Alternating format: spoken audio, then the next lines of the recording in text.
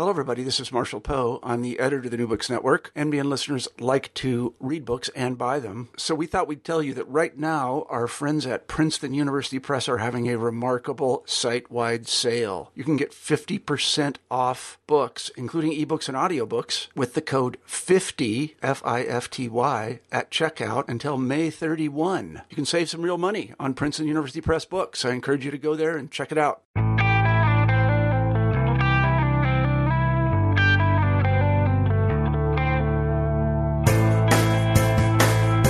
And welcome to New Books in European Studies. I'm your host, Tal Zemanovic. Earlier today, I was joined online by Dr. Kate Murphy to discuss her new monograph, Behind the Wireless, A History of Early Women at the BBC. The book was published recently by Palgrave Macmillan. In the book, Murphy argues that although women were everywhere from the very early days of the BBC, they were, and still are, absent from most of the historiography devoted to this illustrious institution. In this vibrant monograph, Murphy sets out to find these hidden female figures. A former producer of the long-running programme Women's Hour and currently a senior lecturer at Bournemouth University in the UK, Murphy is cognizant both of women's contribution to the BBC and of the challenges they faced working there. In Behind the Wireless, Murphy delivers on the title's promise. First, she offers a detailed portrait of the BBC in the interwar period as a unique workplace, complete with medical services, a subsidised canteen and a country club for its workers. She demonstrates why the fact that the company was created around a new technology made it especially suitable for women in general and ambitious ones in particular. Second, she illuminates the daily routines, challenges and opportunities for the scores of female typists, secretaries, clerks and telephone operators who laboured for the company. Murphy supplements this institutional history with 4 case studies of outstanding women who rose to the top echelons of the organisation. These 3 components make for a fascinating read. The book will complement the scholarship about the BBC, but also add to the current exploration of the participation of women in the workforce during the interwar period. I expect that the book will be of great interest for scholars of media, gender, modern Britain, and labour relations. It is also a wonderful example of how to bring all these concerns into conversation. Thank you for joining us. I hope you enjoyed this interview. Hi, Kate. Thank you for joining us today. Good morning. Could you begin our conversation with telling us a little about your academic background and what brought you to this project? Well, I have quite an unusual academic background in that I've only actually been an academic for about 4.5 years. Previous to that, I worked at the BBC and I was a radio producer. I worked on a very long-running programme called Women's Hour, which I think it must be the kind of preeminent women's programme in the world. It started in 1946 and has been broadcasting now for, over 70 years. So I have this kind of interesting mix of being a radio practitioner who is now an academic, although I run a history degree at Bournemouth University now, which is a wonderful new development for me. So the kind of my research into BBC women kind of stems back to my absolute passion for women's history, which goes back to my early 20s. And then working at the BBC, when I got to Women's Hour, I had the joyful job of producing history, women's history, for many, many years. And at the same time as my family were growing up, I suddenly had this crazy idea to do a PhD. And research had started doing this amazing research into the early BBC, women in the early BBC, which was a completely untold, well, pretty much an untold story. There was a little tiny bit about it, but very, very little known. And I was particularly inspired by it because usually you hear about women's work and those sorts of things in the 20s and 30s being quite a difficult time, lots of discrimination and problems, which is certainly true. But the BBC seemed to back the trend of it and show something that was a bit different and a bit more kind of positive, a bit more of a positive story for women, but with a kind of a sting as well, I think. Okay, we'll get into the story of these women, but I want to ask you before this, because it seemed to me that one of your the book's missions is to restore the women back into this historical narrative of the early years of the BBC. And, as you were starting to explain now, women were actually everywhere in the BBC, as you write. But then again, they were absent from the historiography. So I'm curious, where did you find these hidden figures? Like, where were they hidden in the archives and why weren't they noticed earlier? Well, I think it's a classic story that there are many, many institutional histories about the BBC, but they all, they have focused on men or different sorts of BBC history. In fact, the thing that was, I think, most startling, the major kind of historian of the BBC, Asa Briggs, who wrote these 5 enormous volumes about the BBC history, there's a kind of a paragraph in the second volume that mentions in one paragraph these kind of tantalising women, and it's got lots of these names in these women who were very important in the development of the BBC in this paragraph, and you just think, what?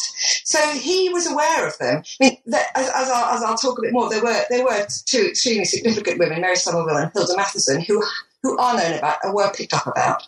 But this background, there's just so many women were doing so many extraordinary things, and not just making programmes, because I think when you look at, obviously people tend to think of kind of TV and radio about the people who make the programmes who are on the programmes. What you aren't looking at is the kind of the edifice, this enormous amount of the people that are there making the organisation work as well. So I've looked broadly at the BBC in the whole. So it's not just the programme makers who are at the top, the kind of the top end, but they're supported by so many other, press officers, and even if you're working in the canteen, there's all sorts of things where you're typing. All these women were necessary to get the BBC to function, and they were, a third of the staff were women, more or less, at that time. So it's quite an interesting thing to find out. You actually, you described this extremely vibrant atmosphere of the BBC and of these extremely energetic women, a lot of them kind of making up the job as they go, which is, like the librarians or the ones that are in charge of the photograph collections and, their real understanding of the historical place of the BBC, of, their mission, which is extraordinary. But before maybe you'll tell us these stories, could you set the historical scene for us? So when was the BBC established, and what was unique about its mission, and what was the character of the organisation in the interwar period? Because we are talking about roughly from the very early 20s till just up to World War II. How big was it? Where was it located? What did it look like? Well, it starts at the very end of 1922, and it's a tiny, tiny little organisation. Broadcasting was becoming known. This idea of wireless was becoming known, and during the First War in Britain, it had been taken over for military reasons, and so even there wasn't even really an amateur wireless scene, which had been very big in America. So America had this kind of amateur wireless, and then it kind of took off with a big kind of commercial enterprise. So when the British government or people started to think about wireless in the UK, they were aware of what was happening in the States, and there was a kind of an idea that in Britain it would be done differently, and this company called the British Broadcasting Company was set up at the end of 1922 to kind of coordinate the development of wireless in the UK, as working with commercial wireless makers at first. But then John Reith, who's a kind of a really important thread through the book, who came in as general manager and, admitted he didn't even know what broadcasting was when he got the job, had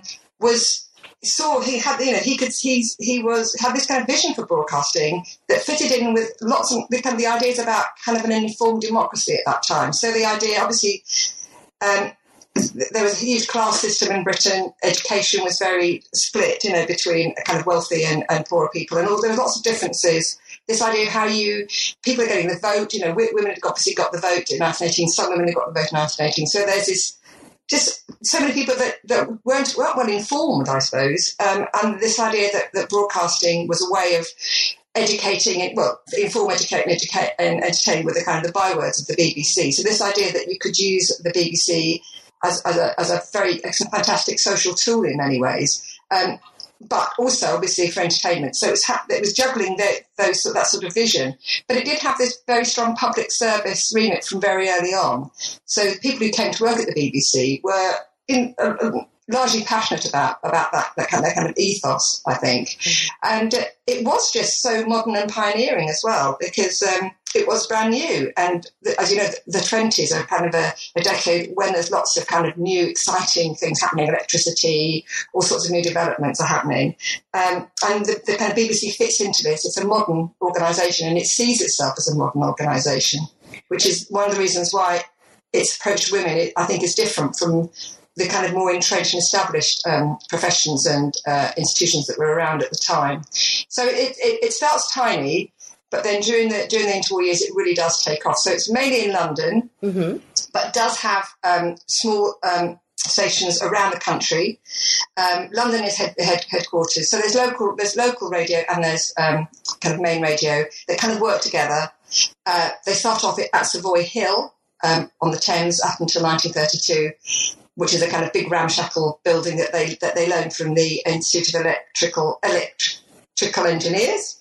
And then in 1932, they moved to Bespoke Broadcasting House, which the BBC is still in today. It's a very grand building. And I think that there's kind of a change. Around that time, you see a change from this kind of pioneering, rather shambolic organisation that's gradually becoming professionalised into a much more professional and bureaucratic organisation once it's got into Broadcasting House. So that there's a change, I think, and it's growing so fast. Has a very hierarchical management structure as well. So it's a really interesting organisation because it grows so quickly. And I think for lots of reasons, it's fascinating to study at this time.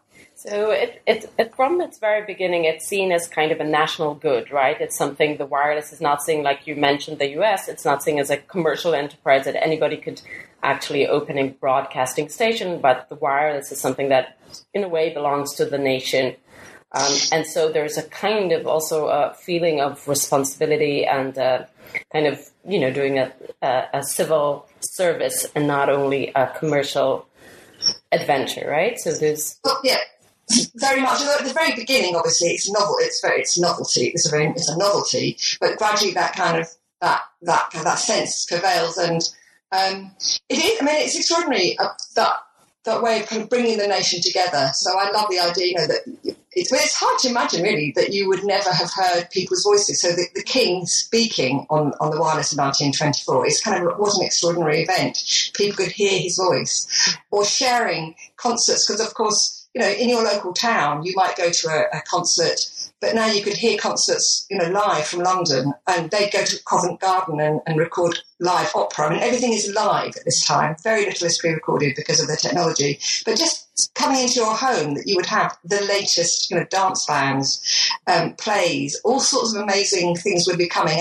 And that idea of this kind of shared listening, that you were listening at the same time. So conversations about what you'd heard. Of course, it picks up quite slowly. At first, not that many people have access to wireless, and it's quite amateur, and it's often made by, dad and the son are kind of fiddling around with, all sorts of valves and all sorts of things to make these amateur wirelesses. But then it becomes much more commercialised, the production of wirelesses. And it's seen as, working class families really latch onto it because it's for not that much cost. There's a licence fee and the cost of the wireless.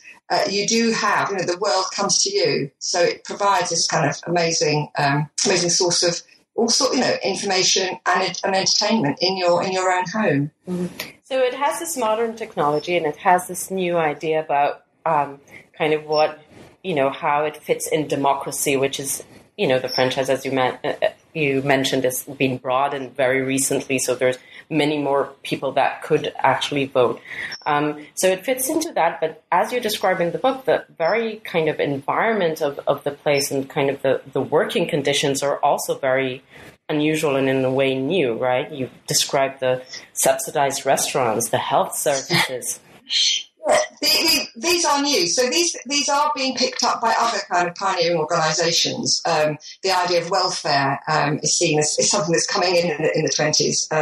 Partly, there's concerns about trade unionism and I suppose if there's kind of staff welfare and things, that's less of an issue. So there's lots of reasons why it's seen as good to have staff welfare. There's a really big company, a really big shop in the UK called John Lewis. It's one of a really kind of big, famous department store.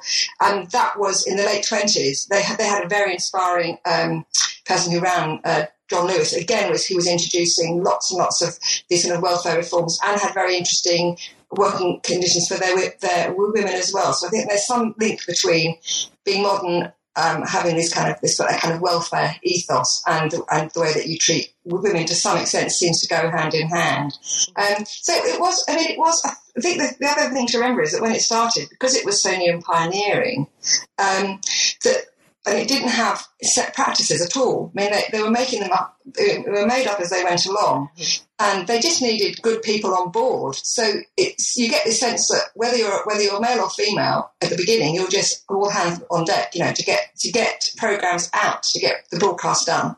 So there is a kind of this great sense of kind of democracy and pioneering spirit within the BBC at the beginning, which is, I think, again, part of this sort of just a different attitude towards women at that time. So what did women actually do at the BBC of these decades?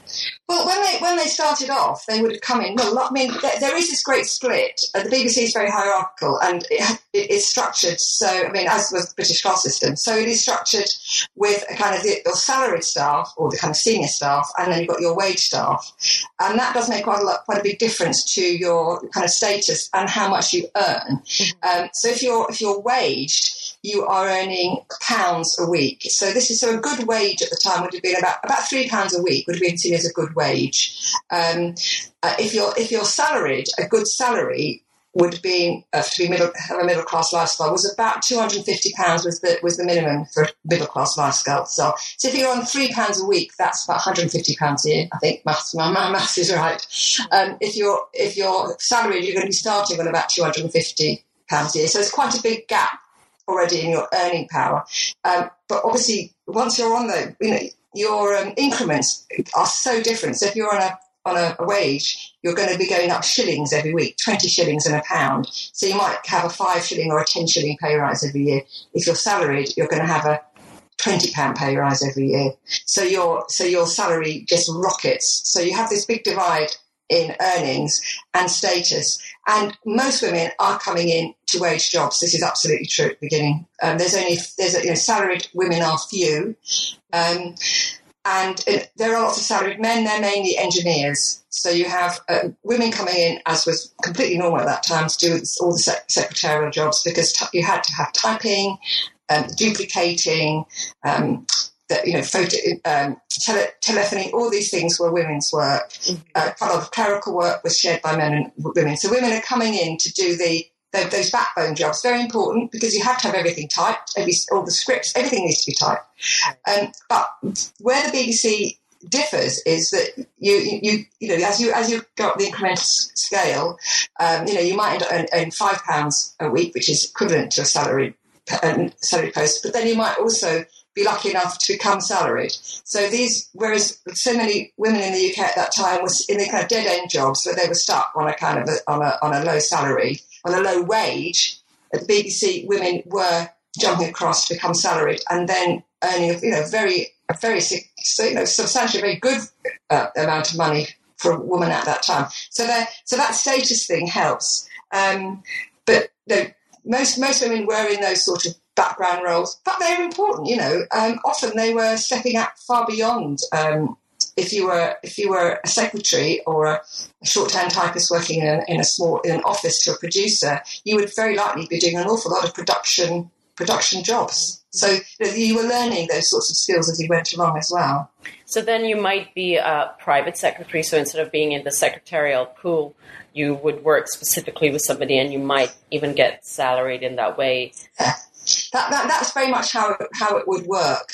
So there's a pecking order amongst the secretarial staff as well. So you would come in probably as a typist, and the BBC was spotting talent. I mean, that's one of the things it did. Generally, was spotting talent. So it's spotting talent amongst its own staff as well. So some women did well. Obviously, what we don't know, because I mean, you asked me earlier about where all this comes from. Most of it comes from the BBC's Written Archive Centre at Caversham, which is an extraordinary place of just green files upon green files. And the story's quite hard. You had to pick it out from lots of different departmental files. Lots of them are missing. So obviously it's an impression I'm giving. I didn't have access to all the files or everyone's staff records. The staff records that they have are of women, obviously, who became salaried. Mm-hmm. So picking up what happened to the other women has been, it's been a jigsaw puzzle, and trying to kind of track people's careers and look at what people were doing, looking at all sorts of sources, and also the kind of staff magazines, and there was lots of things in the newspapers. So you can piecing this kind of story together. But as far as I can see, most women at that time, I mean, I'm going to step into a little bit of kind of marriage, which is a really important and significant thing. No, actually, I want you to wait with the marriage. If we could wait with the marriage, because it's a huge issue in the book, and I think it's really fascinating. But maybe we'll just backtrack for a second, and just try and sketch again what could they be doing? So we have the typist, we have the ones that would be promoted to, secretaries of senior staff, and then they have the people in the telephone exchange. Can you talk a bit about the librarians and the women that go a bit higher in the ranks? So one of the interesting things that seems to happen at the BBC is women come in and they start off either as kind of short-term typists, or they might be clerks, those sort of jobs. And then, so it's just for example, someone like Florence Mills, who comes in as a short-term typist. No, she comes in as an assistant actually, because there's also a kind of this amazing job called assistant. That just means anything at all, really. But she starts collecting books. She realises that she's working in kind of information section. She realises that the BBC needs a library. There's a tiny library that has been started, but she kind of just runs with it and starts collecting books, gathering information. And so she develops the library and becomes the librarian. She's promoted to be librarian because, that's what she's doing. And in fact, she'll be with the BBC right up into the 1950s. So she has this incredibly long career with the BBC and sets up the library and becomes BBC librarian, and which becomes an absolutely enormous institution, and there are lots of branch libraries. So this is an incredibly important part of the BBC, who need information for their scripts and for all sorts of things. They need to know what's happening. And a news information section is gathered as well. So that's a library thing. So she comes in and makes that job. There's another woman called Kathleen Nines who comes. Again, she starts as a secretary. And I don't know how she gets into doing photographs, because that's nothing. I haven't found those documents. Maybe one day I will. But she starts becoming responsible for the photographs. Again, the BBC is very visual. They have lots of publications. They're starting to have things like Radio Times. They are very good at promoting themselves. So they're always in the press, and the press need pictures. They have the school broadcasting, which is taking off. They have pamphlets. They need pictures. So Kathleen Nines starts to gather together pictures and also takes photographs of the BBC, which is why there's an incredible photographic collection that's from the kind of mid-20s onwards. So she's taking photographs, she's managing the photographs, and she becomes head of this photographic section, again employing lots and lots of staff. Women are going in to do kind of press office work. They're doing all sorts of things. They might be working on exhibitions, or they might be becoming furniture buyers and working their way up. There's lots and lots of different areas that women are going into, or working publications. I mean, there's lots of women working in the publications section. So that they're doing really interesting work, and often working with men at pretty much the same level as well. So it's a very vibrant and kind of exciting place to be. Well, was there a type of woman that was more likely to apply and obtain a job at the BBC in the interwar period? I would say yes. I mean, the main kind of professions for women at that time, things that if you wanted to see, things like teaching or the civil service or nursing, those sorts of things, you would have to be. You went through training. You'd be trained. These are places where you'd start when you were younger, and then they would train you. The BBC took women who were already trained and experienced.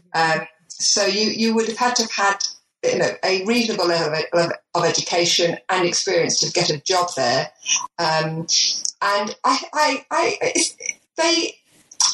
It's difficult to kind of, because there's not very many records of those initial interviews. I think a lot of it would have been word of mouth at the beginning. So it may have been someone that you knew, someone who worked there, and so then you would write to that they had from the very beginning a position called the Women's Staff Supervisor or the Women's Staff Administrator. These were very important jobs. First of all, it was Miss Banks and then Miss Freeman who held these jobs, and they would recruit staff, and they were responsible for women's lives at the BBC. So word of mouth would have been important. Writing to the BBC, I don't know who wasn't accepted. Obviously, who got those jobs, but they were a certain sort. Yes, and they were from a certain class or background, or. Well, I think when you look at the files, a lot of the secretaries, kind of typists and clerical women were married to, they were called black, their husbands were called black collared workers. So they were manual workers, clerical workers. They were middle class women, very obviously middle class women, but they were the minority, in the kind of population at the time, middle classes, 80% of the population would be classed as working class. But a lot of these were aspiring working class, who were kind of getting into kind of low middle class status. So I think that's where most of our women would lie. So they are often self-educated. So if they left school at 14, they would have gone to secretarial. They would have gone to evening class to do secretarial courses. So they're those sorts of women. Their husbands again would be trying to be aspiring. I think so. It's that those women would be there. And some women who'd been to university as well would be coming through. And it was a risk though, because at the beginning it was so unknown. It wasn't like a safe job. It wasn't necessarily seen as a safe job at the beginning. Like teaching would have been. It was quite a risk, I think, to have gone into broadcasting when it was such a new industry. So what was enticing about it? It became quite glamorous, being connected with the wireless. And I'm sure that the kind of working conditions people would have known that it was a good place to work. Wages were reasonably good conditions of service. They once got to Broadcasting House, really lovely bespoke offices with kind of not quite air conditioning, but there was sort of so many women were working in horrible, cramped, dingy offices. These were really lovely offices, as you said, subsidised canteens. They had a matron on site, lots of incredible social club network developed. In fact, they had a BBC club, a proper kind of sports pavilion and things were built in the late 20s. So lots of occasions to meet and do, everything from netball, dancing, golf, motoring, all sorts of clubs and societies. And women there were meeting, lots of women were getting married to their colleagues. So it was a very good social place to work and glamorous, because you would be around stars. And as we know, the 20s and certainly this is the area of the kind of celebrity. Lots of women's magazines were being full of celebrities. Cinema was about celebrities. So the fact that you might meet or, bump into one of those people, see them in the reception would have been very exciting. And actually still is. I mean, when I worked at the BBC, I loved it. It was absolutely amazing when you'd come through and you suddenly see someone really glamorous. Wow. I mean, it is a buzz. It's great. So who was the best celebrity you met? I met so many. Difficult to say. But it is very exciting, especially when you get a big, kind of a big film star would come through. So it is very exciting place to work. So in that sense, that I know that sense, and so I can imagine that then it would, I think, have been even greater because it was so new and unusual that you'd be in that situation. So let's get to marriage, because it was a big issue for many of these women that were actually working in a place that maybe many of them liked very much and had some developed other goals. How did marriage impact their professional path? Well, the big thing is really quite extraordinary in this respect. In fact, that's how I first got the idea, really, to do my PhD that led to writing Behind the Wireless. Was I found these marriage bar files at the BBC, and I'd never heard about marriage bars or knew about the marriage in the 20s and 30s. So in the UK in the 20s and 30s, and I would imagine very probably in lots of countries around the world, women, in many professions, you had to resign when you got married. There was so things like teaching, civil service, nursing, lots of factories, shop work, banks. When you got married, you had to resign. But also at the same time, there's an absolute total convention that you leave work when you get married. So there were two things. So even if there wasn't a marriage bar, there was an expectation that you would become a housewife, and that your role in life was with your family, and that would have been something that women cherished, looked forward to, were excited about. This is how most women would have seen their lives, and it wouldn't have been anything unusual about that. The hard thing is for professional women who'd been highly trained. So if you trained to be a teacher, you'd done all that training, and you got married, and you had to resign. It was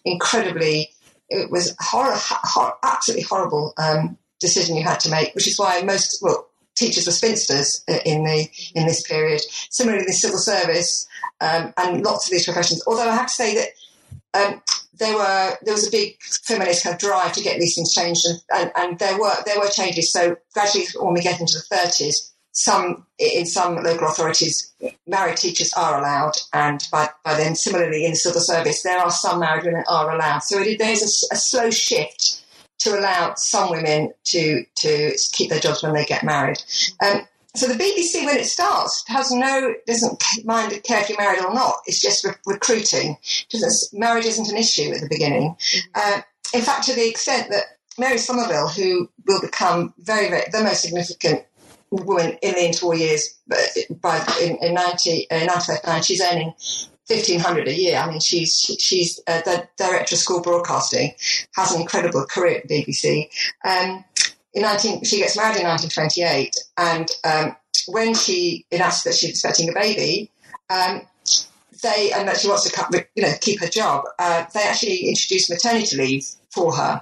So that's how the BBC introduced maternity leave, which would have been.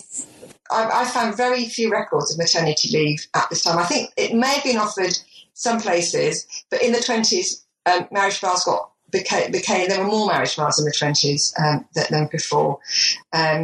So married women could come to the BBC, and then in 1932 they introduced a marriage bar, so that married women are no longer welcome at the BBC.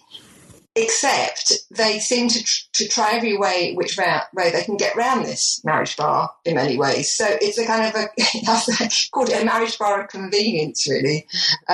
So they don't. They have a marriage bar, and there's all kinds of reasons where they may have introduced one. I think it was.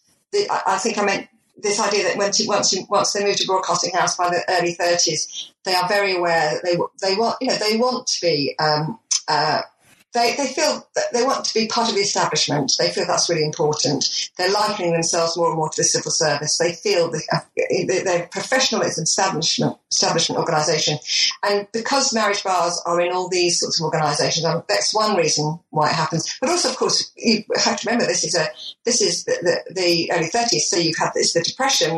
There is a huge unemployment, so that's going to be a big driver as well. So there are cause for women not to be at work at this time. They're taking jobs from men who need jobs. So the economic reasons and also the idea of that kind of establishment reasons. But in the BBC, if you look in the files, it actually, in some ways, there is a kind of a cynical reason it seems to be brought in, and that is that it gives them a reason to get rid of women that they don't like, which is rather uncomfortable reading. But there is this idea that initially the spark for it is a couple of women who they've been seen to be abusing the system of marriage leave, because the BBC are very generous, and when you get married you have leave and various things and marriage pay, and they see some women abusing this by taking the money, coming back, and then leaving when they've got the money, and so they decide that they think that if they have a marriage bar, then they can not allow these women to continue working. It's all very complicated and fascinating, but what they actually do in the end is they introduce a marriage tribunal. Because they have exceptional women that are so well trained and will not be replaceable so easily. So they definitely don't want to get rid of all their married women. I mean, for example, Mary Somerville is a married woman and extremely important. So it's something that there's very clear criteria of that you have to meet so you can stay at the BBC. And there's a tribunal where you can present a case. And it's very few. It's only about, I think, 29 women go before the tribunal. I think only 13 actually lose their have to resign. So it's tiny numbers we're talking about. Although I imagine that behind the scenes, with women whose cases would be hopeless are probably told not even to bother. I would imagine that's happening as well. But it is this idea of how you judge who's worthy of keeping their job, so there are criteria like an ability to manage your home life and work. So there's an expectation that you will be managing the home and managing work, that you're committed to a career, and also compassionate circumstances. There's lots of reasons that they're looking for to keep women, and they often, the ones they want to keep, they do usually manage to find a way. Not always, but usually. Any woman, if you're loyal, if you've been at the BBC for a long time, you're very unlikely to have to leave. So they, on one hand, trying to be respectful and have a marriage vow, but on the other hand, trying in many ways to make sure that they don't, lose the women that they want.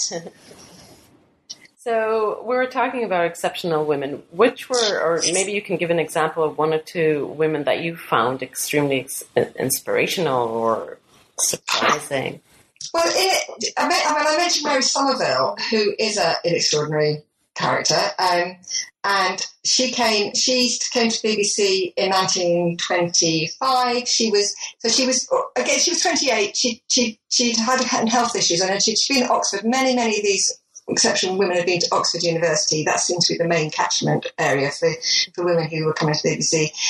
But she, according to you read the documents and Reith's diary and things. She heard a very early school broadcast in 1924 when she was at university, and it apparently inspired her. She got in touch with John Reith and said she wanted to come to the BBC, and she basically she said she was going to come. I love the fact that she didn't ask for a high salary from the start. She agreed to a low salary for a 3 months trial, and then she wanted $400 a year. So she got her, which was more than the young men were earning in the education department. So she came in like she was a force. I know she had kind of a salon. She seemed quite a grand person with a kind of a salon when she was at the university, and she effectively just took on school broadcasting. The man who was running it was older and wasn't obviously very, didn't have that kind of drive and inspiration that she had. She just absolutely drove school broadcasting and made it incredibly successul in schools, and that was her career right the way through till the 30s. I mean, ultimately she will go on and become the first controller of talks. She after the war she has she switches to a bigger role on general talks. So she's a very inspiring person. And the other kind of big name is Hilda Matheson, who came in. She came in 1926, and on the 1st of January, when the BBC becomes the British Broadcasting Corporation, when it gets its Royal Charter, at that point she becomes the Director of Talks, the first Director of Talks. And this is just something just to be aware of. The spoken word is talks at this time.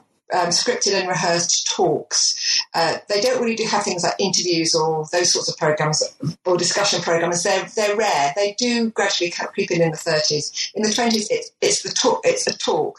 And Hilda Matheson again is inspirational in changing the whole culture of the BBC.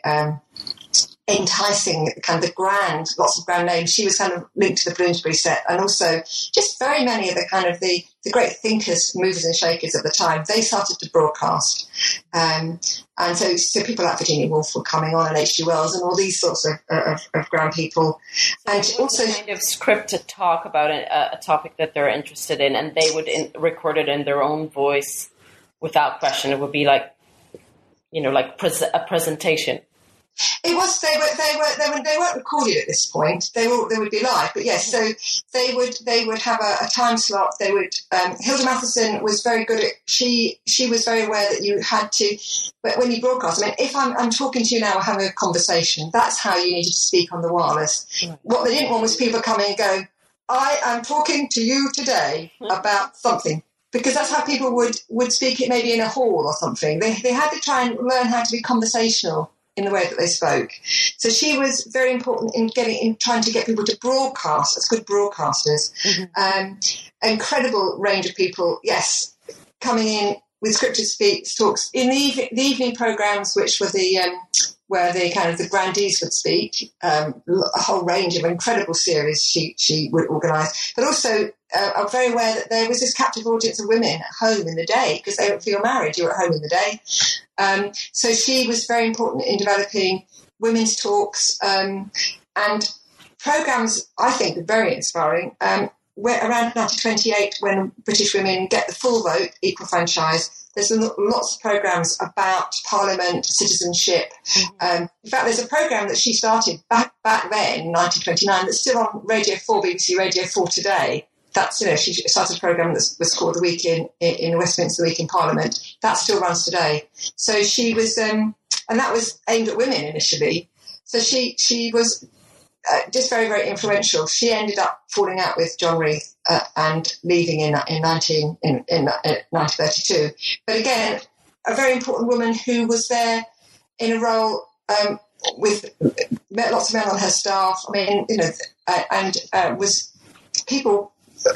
She was inspiring to everybody, apart from ultimately to John Reith, I think, when those, then there was a kind of a falling out. But so there are these very significant women, and another woman that just I've got a particular kind of attachment to is a woman called Elise Sprott, who worked with Hilda Matheson on women's talks.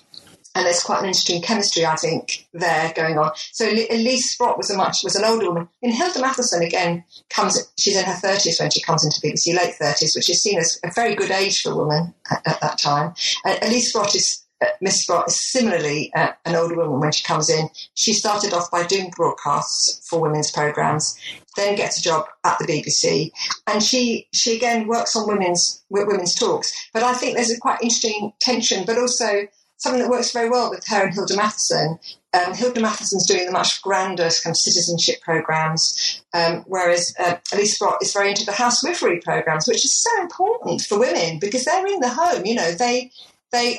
And often now whereas in the past you would have had servants. Often you are managing your own homes now. So all these kind of crafts and home craft and bringing up children, all these things are absolutely central to women's lives. So she's much more focused on domestic programmes, which are very important, and Hilda Matheson is doing the more kind of educational escapist programmes. So together they work very well, although again they have a falling out, and Elise Sprott goes off to become women's press representative, and then she kind of bombards, and from the time she takes on that job in 1932, you just find BBC Women up in the papers all the time. So again, a wonderful source for me, so I thank her for that. So she's someone who has kind of an very interesting job, a different sort of woman, not a university-educated woman. Hilda Matheson had also been to Oxford. So there are kind of, women who've been to university and those who haven't. And I think that may have created some sort of tensions because you had had a different lifestyle, perhaps. So, I found very interesting that many of the women that you worked on, and Elise Sprott is one of them, work on publicizing the BBC, so they're very aware of its kind of leaving a historical legacy that would kind of anchor the BBC's place in British culture. But at the same time, they don't kind of anchor their place in the organisation. Well, at the time, I think it was known that women were working at the BBC because they were so often in the papers. So I don't think that they would have. I think they would have been quite horrified. I don't know. Who knows? But I don't. That kind of dismissal, the way that they kind of vanish, is. I don't think they would have imagined that would have happened. So they were passionate about the BBC, and also. I think that loyalty, that sense of loyalty, is one of the keys. The key things about the BBC is it did feel at that time like a kind of a family in many ways. I mean, of course, there would have been lots of issues and things, people who weren't happy and all sorts of problems and things going on. But generally, you get a sense of it as being an organisation where people, there's a level of care, loyalty, and dedication. And yes, if people would have gone out there and promoted the BBC as much as possible, certainly. So I want to ask you, actually, as a former female employee, do you think you had a special insight into both the roles of women at the organization, but also the kind of challenges and opportunities they had? Was it like an oral mythology that were passed, about successful women that might have been passed down, more veteran employees and new ones? What I think is really interesting is that by the time, so I joined the BBC in 1987, very long time ago. And actually there were, women, there was only one woman that anyone had ever heard of, really, who was Grace Wyndham Goldie. Mm-hmm. And she's not in my book, really, because she came in the late 30s, and she was a kind of a freelance. I mean, I've written more about women who were kind of employees, so she was there in the background, but she would become, in the 50s, an incredibly significant person at the BBC, working on the kind of all their kind of current affairs and politics programs, and she was a legendary figure. But she was the only woman that I'd ever heard of, or most women had ever heard of, or most men had ever heard of. So as I wrote the book, everyone would say, "Oh, Grace Wyndham Goldie," to me.